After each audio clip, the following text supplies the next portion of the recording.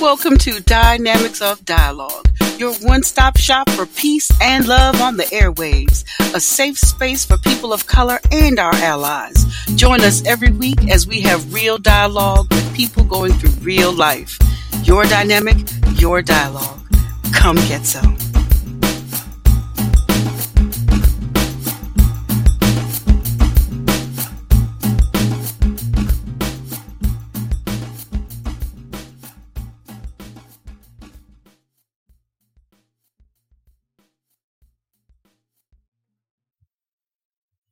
Welcome to Dynamics of Dialogue, everybody. This is your host, Rebel Queen, and today I am in the studio with my good friend, El Lachey Farmer. Say hello.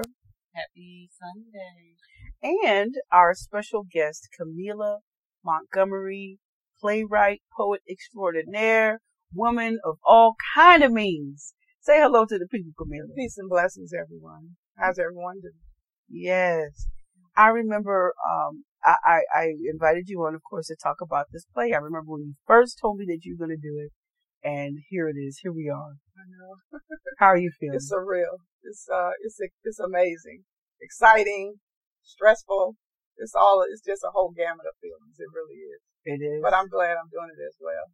Good. You know, we first talked about it. When I first wrote it, I tell everybody, I said, I had caller ID in this play. I had to edit it out. That's how long it really is.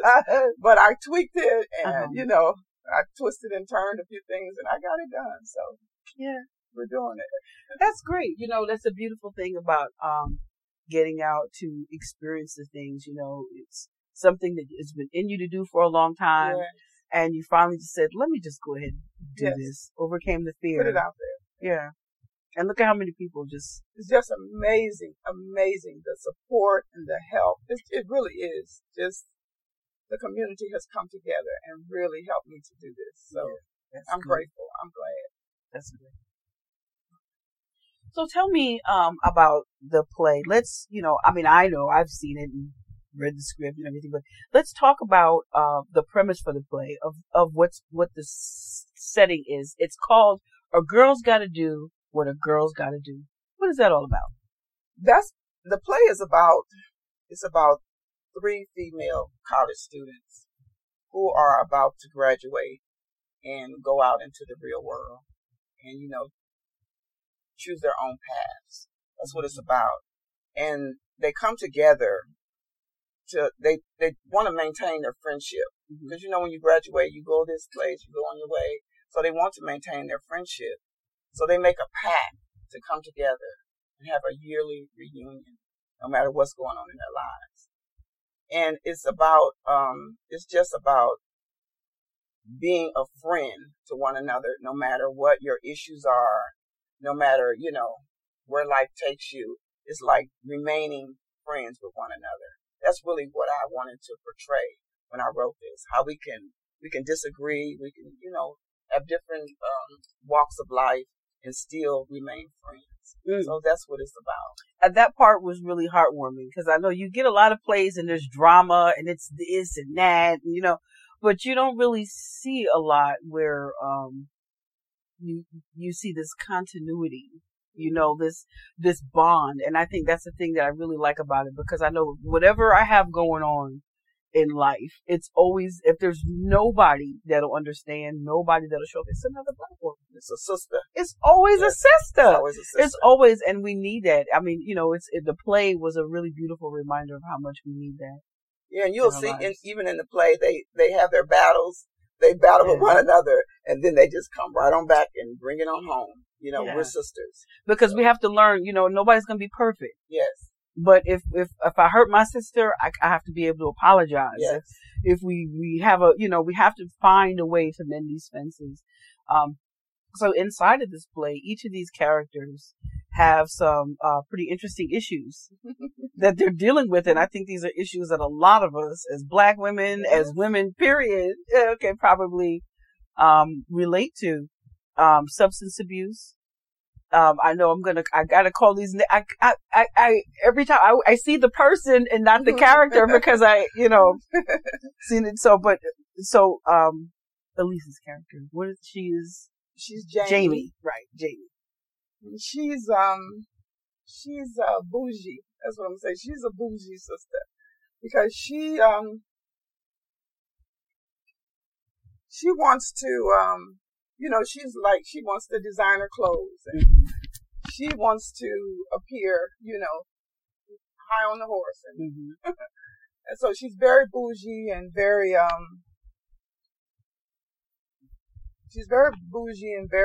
uppity. Very uppity, yeah. Very uppity. That's the word I'm looking for. Yes. Yes, I know. I get accused of that too.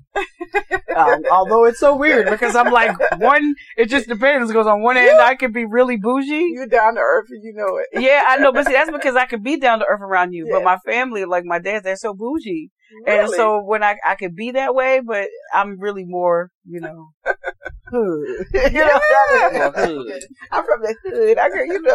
I like Kool-Aid. Okay, no, I don't really drink Kool-Aid. You can drink Kool-Aid out your wine glass. It's all right. I know. Well, look, I'm the bitch that put fruit in my Kool-Aid. Okay, I like the fancy Kool-Aid. And that fruit set it off. Fruit set the Kool-Aid off. And red Kool-Aid at that. Go ahead, tell the truth. Yeah, not cherry. The red. Yeah, What is cherry? We do. Black people don't have cherry Kool-Aid. We got red. So that is the truth. It is, but so Jamie's got substance abuse issues, and Kadari, that's the one with she's the one with the mother-daughter issues. Yeah, she has mother-daughter issues because her mother is very religious. She's fanatical in her religion, and by the book. Huh? By the book. Totally by the book. Blessed and highly favored. Yes, you can't. Oh my God, I can't stand having this conversation with those people. Girl, how you doing? Well, the Lord willing, I'll talk to you tomorrow. Girl, stop it. What you mean is the Lord willing for you to live tomorrow? Stop it. Or you call them and the answer machine has like a 20-minute prayer on it. Just stop it. Like you said, just cut it out. Yes, okay. So she has problems with her mother, and because she's getting into who she is spiritually, she's looking within herself. So she's connecting with her African spirituality. And then that's so important. Very important. Because so many of us are doing that right now. Yes, for sure. Yeah. That's the order of the day. It really is. You got to get into self.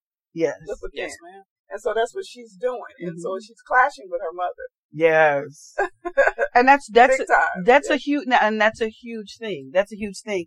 And then Monique, her background is she's been dealing with some issues of sexual promiscuity. For sure. Yeah. She also has mother-daughter issues. Right. Yeah, she does. So go ahead. No, I'm saying she just wants to be famous, quote unquote. And she feels like her family, she grew up very poor. And so her mother is, she's like a backwards woman. She's not, flashy at all. Ooh. So it's hitting home, huh?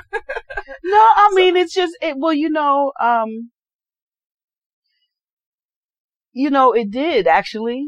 It did. When you said that, it didn't materialize until you recognized it and you said it, but it's not so much that I feel like my mom was, she definitely wasn't the flashy type. Well, maybe in her younger days, but right. She found religion.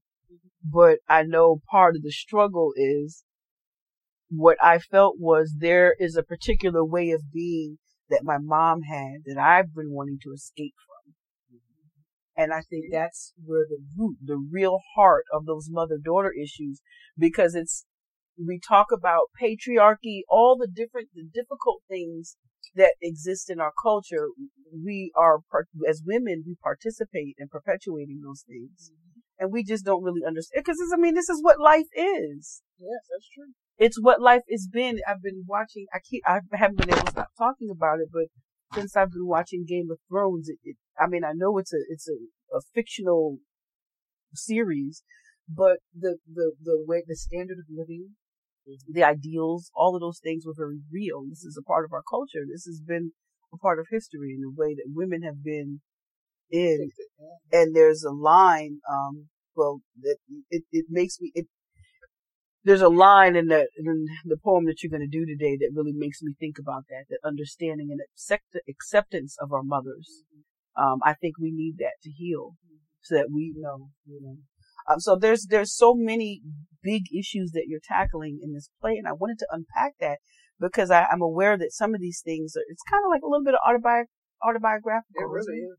Yeah. You want to talk about that a little bit? Because, like I said earlier, I didn't even know it was personal at all. I really didn't. I just began writing. And the amazing thing about it is I was producing a poetry show. And it was so stressful. Musicians weren't in place. It just, wasn't coming together. I was trying to do this and trying to do that. And I didn't have a lot of help. And so I was so stressed. I said, I need to de-stress. So I said, let me just start writing. And I just started writing this play. And I was like, whoa, I writing this play. It was like a journal. It was there. It was there.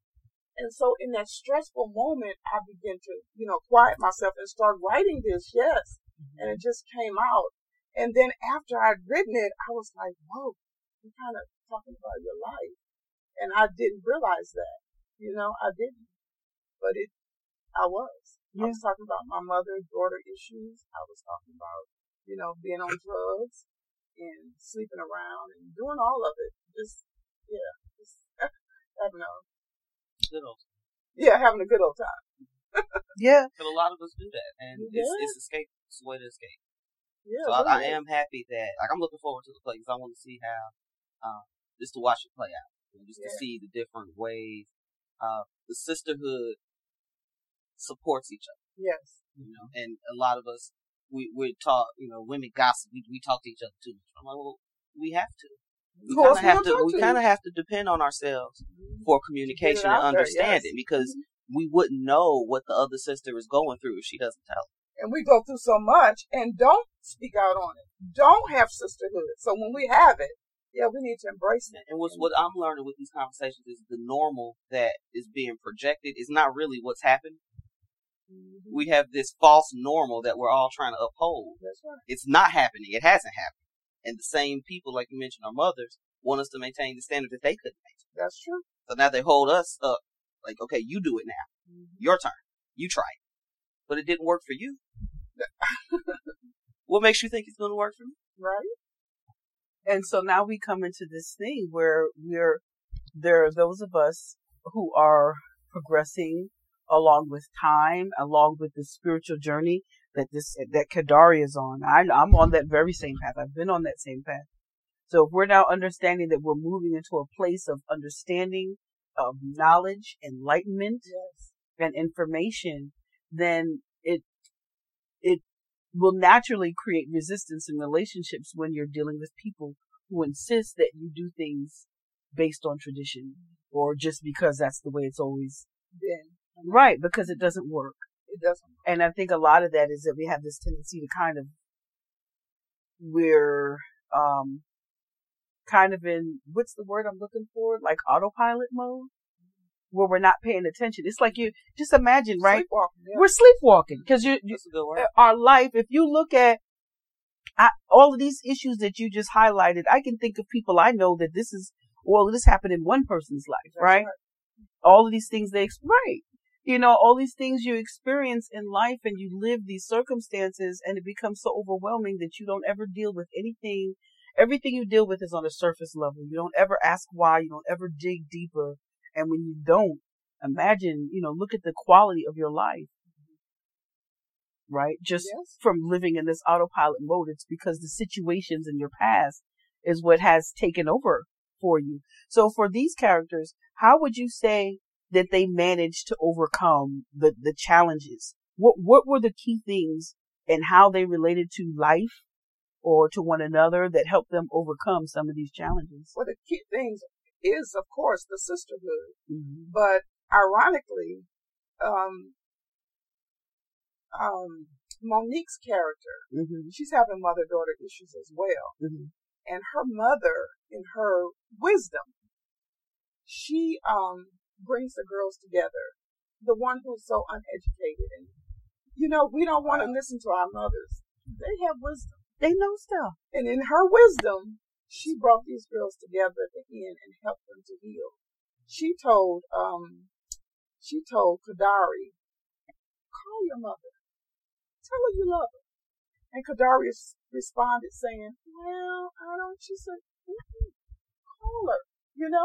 she gave her that advice. And so she promised that she would, so there's some healing that's going to take place between the fanatical religious mother and the Afrocentric daughter, because she's going to make that phone call. So it was in that elderly woman, Big Mama, that helped them to come together. I really do value Big Mama's prayer. Definitely. We don't have enough Big Mama. We do not have enough. We really don't. We really don't. Enough. My generation, we talk about it all the time. I have friends that are grandmothers. They don't have time to be Big Mama because it's a whole lot that comes. You can't just pop in the Big Mama role. Even if you're 80. If you haven't, you know what I mean? That's not because of age. It's because of your level of care, your level of attention. Yes. Your ability to be a therapist, ability to support your community. Sometimes you have to step outside of yourself and look at the bigger picture. That's a skill set. Everybody can't do. That's a skill set. And we used to have, like you're saying, we used to have that in the community. You do something wrong before you get home, you already know Big Mama she gonna get you. Because the lady next door already have called her and told her, Because they felt responsible for all of the people in the community. All of the people. We don't really have too much of that. That's their business over there. It's not community-based support. That's in true. The we hood. don't even know our neighbors. We don't know our neighbors. Well, we actually why are you parking on my grass? Why are your kids over here running on my grass instead of, what's your name? It is important. It is a sense of community that's needed. And I think that's another, seeing this play kind of took me there. It kind of made me feel like these women wrapped their arms around each other and meant it. They really did. And meant it. And meant it. Yeah. That is very significant. To be able to operate on that kind of level where we can connect with one another. Not to make it sound like it's going off point, but when you look at like mental illness or substance abuse, because we'll just say that substance abuse issues, that is considered a mental health challenge. It's covered with under behavioral health, and they're all kind of under the same umbrella. And for these things, it's sort of like, as prevalent as they are in our community, it's coping, right? If think about the trauma that we experience, nobody's just become sexually promiscuous for no reason. The majority, I don't really know people. I mean, I'm not a therapist, I'm not a doctor, but the people that I know that have shared their experiences with promiscuity have also been survivors of sexual assault. Right. So there's lots of things underneath that. It by the time you get to the substance abuse, that's just the tip of the iceberg. That really is. It's just a tip. True. There's a reason for the There's substance definitely abuse. A reason. Yes, there's a reason why all of this exists, and this lack of community, this lack of understanding. One of the things that really stood out to me was the way that they didn't understand. Like I felt like I could relate with Monique.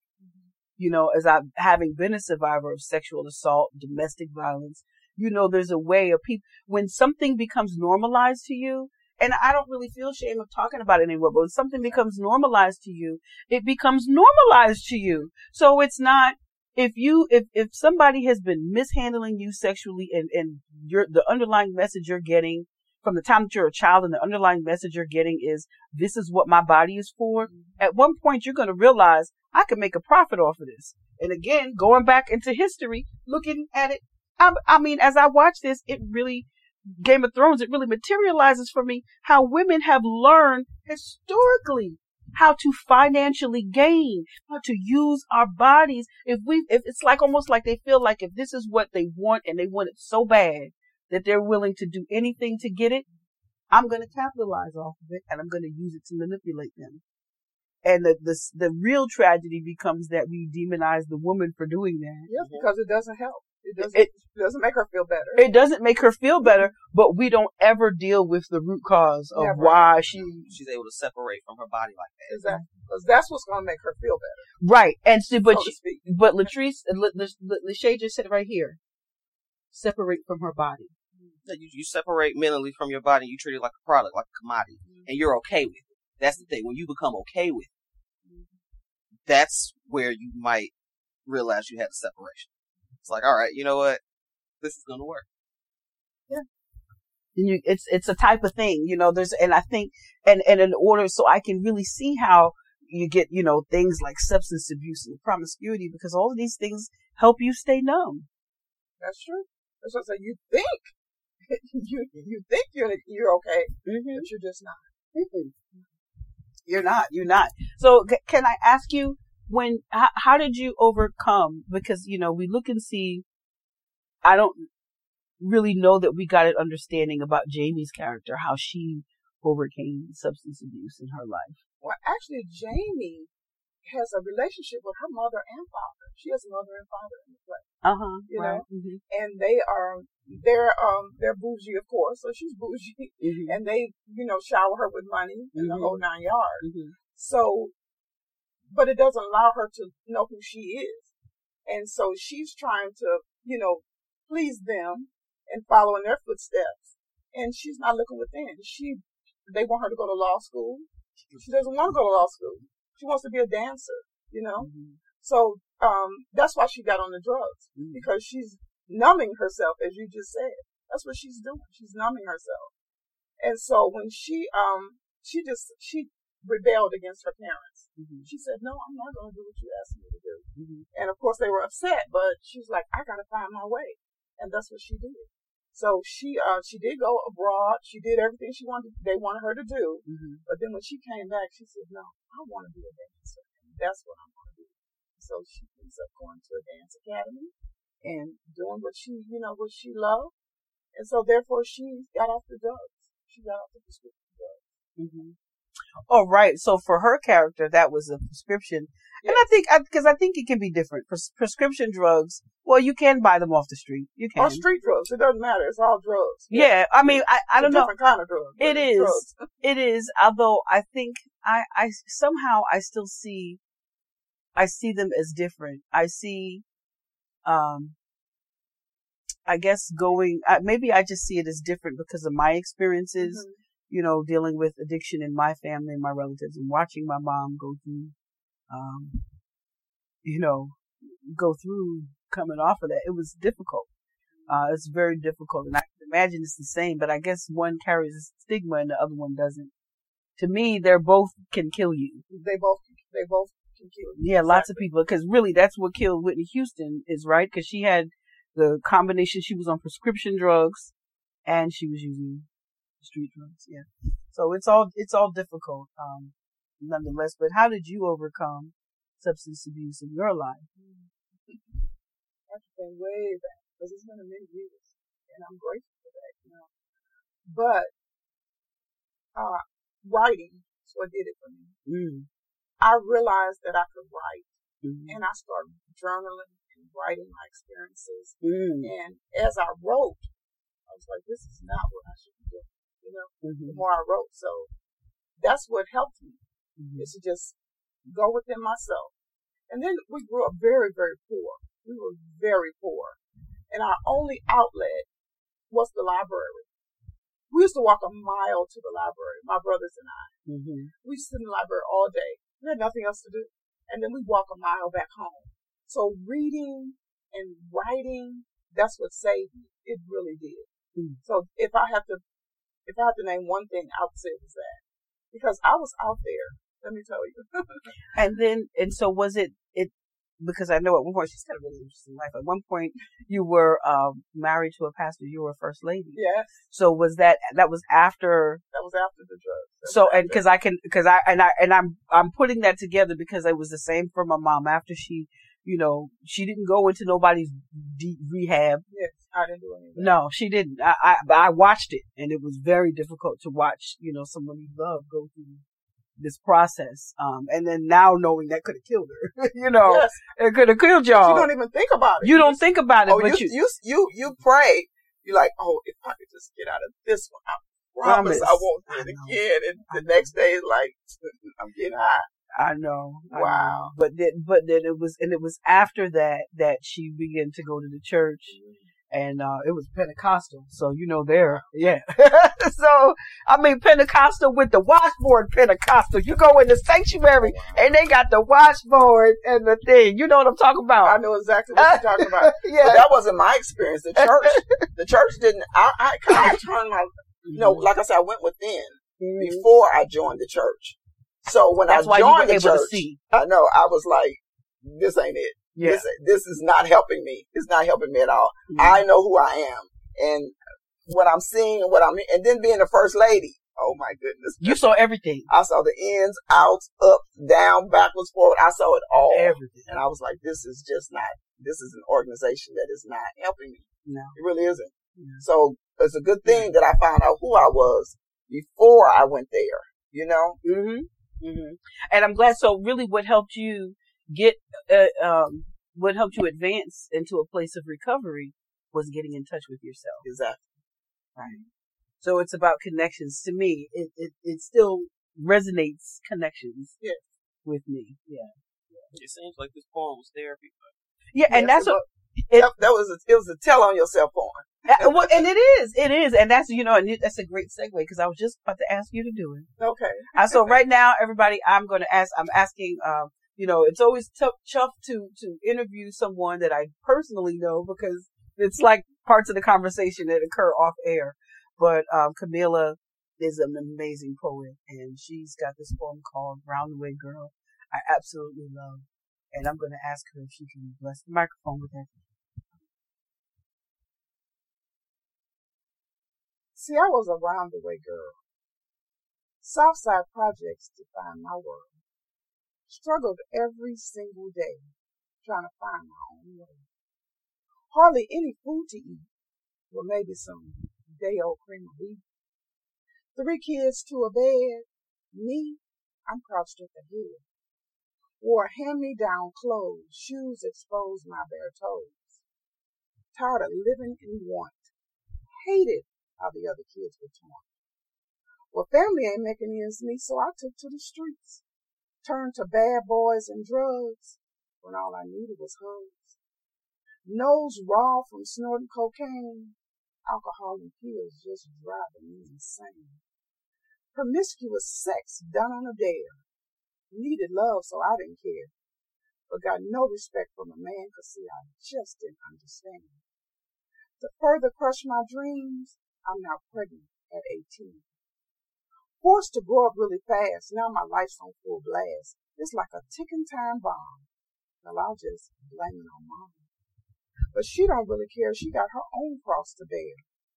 So guess I'll take responsibility and try to raise my family. Get my life back on track and pat my own self on the back. With God's help, I began to pray. That love guided me all the way. Now I'm no longer a shady.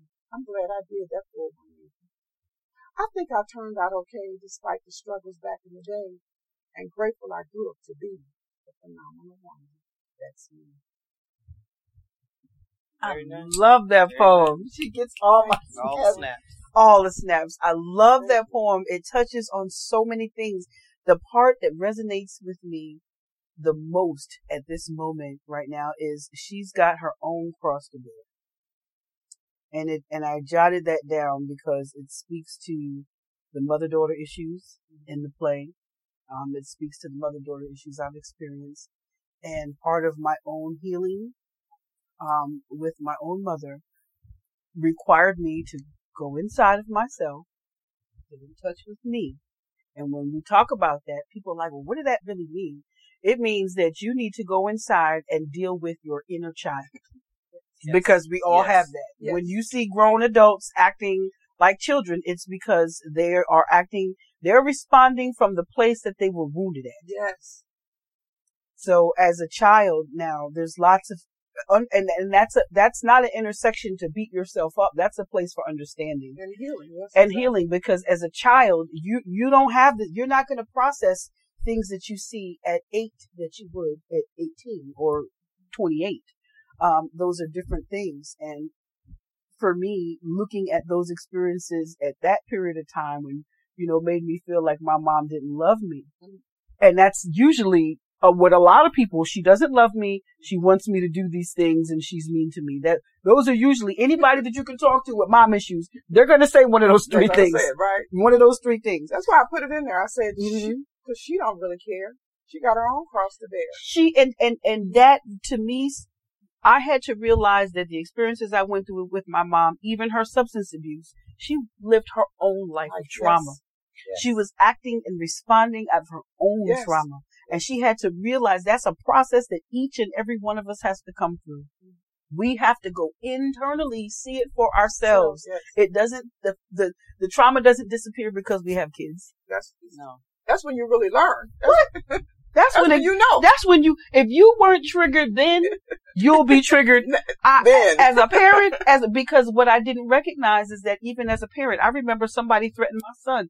One apartment complex we live in, he was like 10. Mm-hmm. And this grown woman had her son throw my son's bike in the lake. I'll have you know. Oh, I had no idea I had that ability. But all parts of me was so triggered I showed up at her house. I went to her apartment. Her mama answered the door. I know, it's terrible, y'all. I'll apologize to this day.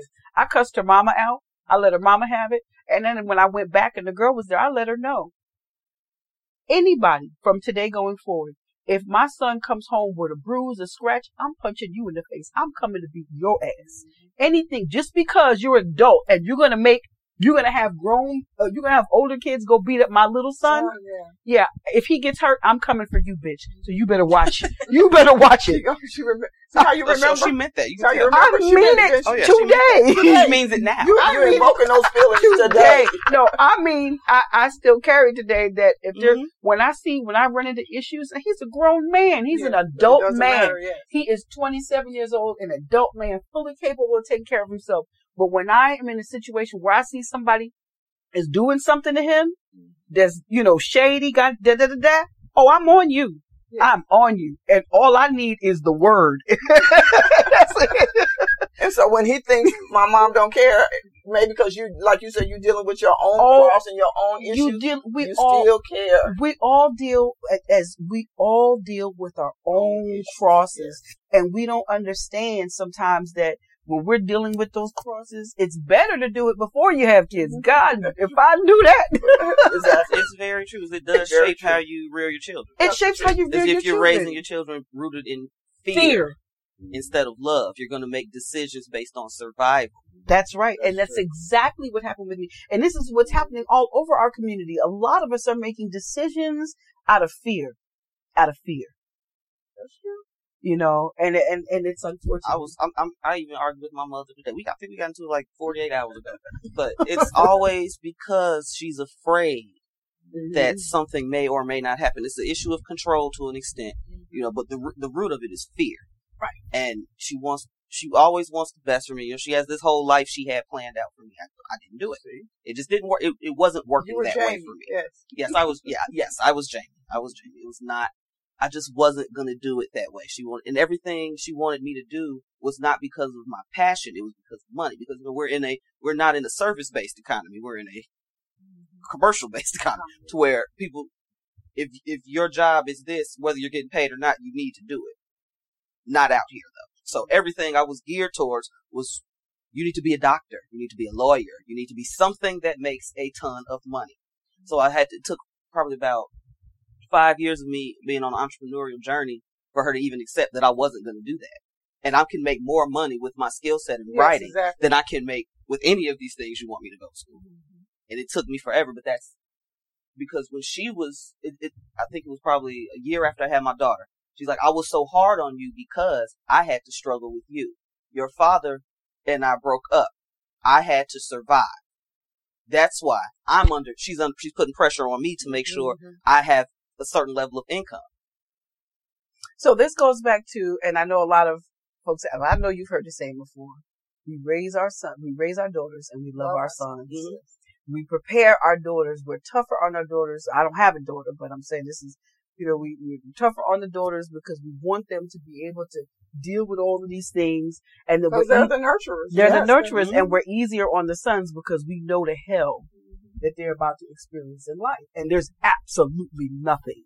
But what's funny about that statement is, do we not know the hell that we're about to experience in life? Right. Why are we exempted from our hell, coordinating things to make sure they don't go through all this hell? That's very true. But that's the mistake it's so normal. It's so normal. We are, again, it goes back to this whole living our lifestyle of sleepwalking. I gotta do. And we will totally dissociate our own hell. And don't even know why you doing it. I'm gonna talk about it. I'm gonna just talk about it. Hear you? I'm just gonna talk about it. I'm just gonna do it because I need people. For me, I do these things and I share because I think we just don't understand the extent of what this does, this dissociation does, and how far that can take you. Back in November, I checked myself into the mental hospital, and I'm sharing that because of I've been experiencing this dissociation to the point where I was doing things and I didn't even know I was doing it. I was cooking, and see, the mark is gone. I'm surprised that it's I don't see it anymore. Yeah, it's mostly gone. I can tell it was right here. I was in the kitchen cooking. And I burned myself. The burn mark was about this long. It was about maybe, I'll say 4 inches, because I always have to remember I'm not doing a live radio show. I'm doing a podcast now. So it was about 4 or 5 inches long. I burnt myself. And the problem was not that I burnt myself and that I was cooking. It was that I don't remember cooking. I don't remember burning myself. I don't ever remember feeling any pain. And I showed the scar to my mom. My mom was an x-ray technician. She worked in UMDNJ in a trauma center at the time. That was the trauma center, the state trauma center in New Jersey. So she's seen in the ER. So she's seen all kinds of trauma. My mom was working in x-ray before there were MRIs, when she had to be in the operating room with the surgeons and developing, stuff like that. So she looked at it like, yeah, that was a pretty significant burn. And I'm like, how was I doing this? And I didn't even feel pain. Wow. I didn't, and so it's for me that's to me is a really dangerous thing to be able to do, to be that disconnected from yourself that you're doing things and you don't know. And then I burnt myself and I didn't even feel no pain. I wouldn't have even known that it happened had it not been for the scar. And I'm just saying that because I know for me, I'm very open about that, right? I'm a survivor. So how many of us, if we know that more than 60% of us are survivors, and we fashion our lives, we're not paying attention to how we feel. We're not getting in touch with ourselves, because that's what saves you. Yes. Getting in touch with yourself. Mm-hmm. And then we're taking care of our family. We're putting everybody else in front of ourselves. And so, of course, those who want to run away, those who want to live their life, like Jamie wanted to live her life. Your mom, Lachey, trying to tell you to be a doctor. I sat here, when she said a doctor, I sat here like, I never even told you that part. This woman wasn't, when I met her, I was already in entrepreneurial mode. Yeah. There was no such thing as that. Because I cannot see this woman. When did that happen? I mean, but I'm saying, because I'm like, that is so not her. No, so not you. It's so not her. But the mothers don't care if that's so not you. And they there's not they a lot of for you what they want for you. There's not a lot of us strong enough. Yeah. To go against the person that reared. Exactly. Right. And that's why that's where the depression and the anxiety comes from, because spiritually you're not happy, but you have this ideal situation you need to uphold, and you're under pressure since childhood to be this person that you don't really want to be. You don't want to be. The people that raised you don't even want to be those people sometimes. Right. But the thing that makes us want to be these things that we don't want to be is because of acceptance. Exactly. We feel like, because I know for me, I had to unpack that with my mom. It was always about being accepted in front of white people, and that would drive me crazy. Like, stop it! When you think about and they think that it's not. Oh, I'm not trying to please white people, but when you look at the core of the people you are trying to please, that's where they got their idea from. Look at so you really are. She got her idea. That's a good point. That's exactly where it comes from, because it comes from a period of time. I remember when I was little. Socks, underwear, no hose in case something happened. You don't want to get in the hospital, and you see what I'm saying? It was always be prepared. Don't do this. Don't do that in front of them. Don't do this in front of them. That was the culture. It's constantly altering who you are to adjust to this main overarching theme in society. And it does. It creates identity issues. It creates spiritual issues. All kinds of things. Many problems. Identity issues I see, because I'm looking at the levels of acceptance. You can't accept. Like, you're so busy trying to be accepted by everyone else. You're not accepting yourself. Yes. And it's the self-acceptance. It has been, I can tell you, It's not meds. The stay in the mental hospital was that's another show, y'all. I could do a whole show on that because I'm going to tell you, the experience was more harmful than helpful. Wow. It was more, but what took me out of it, I was only there because of safety. For me, I felt like that's a safety issue. If and I don't know what I'm doing in that regard, but for me, what helped me recover in that experience was acceptance and connecting with people. That's what helped me, self-acceptance. Because I didn't get better there. Right? I got better when I came home. Right? Yes. I got more stable. I got to the place where that whole episode passed and I knew I was okay because I'm in a place where I literally cannot hurt myself. No matter how hard I try. Right. It is not going to happen. But at the same time, it was really getting in touch. And it was after I came out that my spiritual awakening kicked up 10 notches. And as I began to dig deeper into myself. So it's really about having that relationship with self, that love of self. It's more important than anything. Because really, ultimately, I'm at this stage in my life, I don't believe that there is no mental illness. There is only lost connections and lack of self-love and internal. Yeah, that's where I believe. I believe it as well. Yeah, and I'm so excited to see this play. I cannot wait to see it in its full regalia. I can't wait either. Yes, because I get to see the dance and hear all the all of it, together in its full, goings on. But we're about to run out of time, and before we do, I want to just make sure we cover any final closing comments. I think I'll start off by saying it's been a great conversation.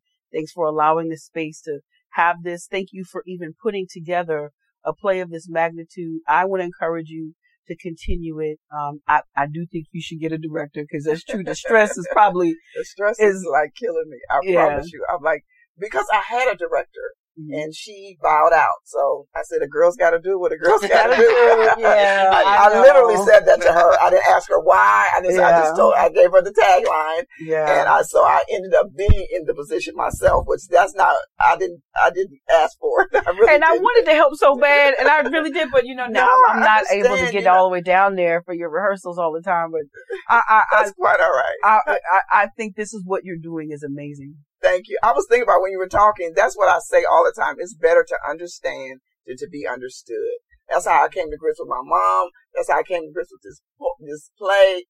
So whatever you contributed is, trust me, I understand. I really do. And I appreciate it. So more than you ever will know. Yes. Oh, thank you. So do you have any other parting words about the play or anything before we wrap? No, I just, like you said, I want everybody to come see it because it is a play of deliverance, and it's just something that we need in our community right now. We need unity. We need sisterhood. So love, understanding. Yes. February 2nd. Yes. February 2nd. Okay. So February 2nd and from 7 to 10, this is at 3D Complex, 2244 Panola Road in Lithonia 30058. Please check it out. Go to Eventbrite. Look up A Girl's Gotta Do What a Girl's Gotta Do. Get your tickets, y'all. They're only $20. And to me, I think this conversation alone, we talk, this play contains all of this. It holds space for all of this. Yes, it does. Yeah. And I mean, for a first play, that is just amazing. I think it's a good opportunity for people to witness the healing. Yes. To see how it could happen. Yes. Because a lot of people can't figure out how to navigate or where to start their own healing. So to be able to watch people do it on the stage, I think it'd be really nice. And that's true because I know another reason, purpose for this podcast is, lots of us, we're studying our African spirituality. We know we need to heal. We know all these things, but we don't necessarily know how to heal. We don't understand how to begin. And healing is not a pretty process at all. Yeah, everybody else, y'all just watch that TV stuff. It ain't pretty. I'm letting you know. It ain't that. Listen, it don't happen in an hour. It sure don't. It's a journey, ain't it? It's a whole journey. It's a whole journey, man. Get some snacks. I know. Get ready. Get some snacks, some crystals, and some sage. That's all I'm saying. You're gonna need all that. Don't forget the sage. Don't forget the sage, y'all. I just ordered me some lavender sage. Oh, wow. Yeah, I was looking for I wanted the lavender with it because, you know, the lavender is so calming. I never heard of that. Oh, listen, I'm telling you, we got to talk. We got to talk. Yeah, because I got some stuff going on. All right, girl. Yeah, we're all about protecting our energy around here. Yes. Because everything is energy. Yes, it is. Everything. Yes, it is. Yes, it is. Neuroscience says that, so y'all don't ever forget it. Science says it. Listen, once again, thank you all for joining us for this podcast today. I hope you enjoyed it.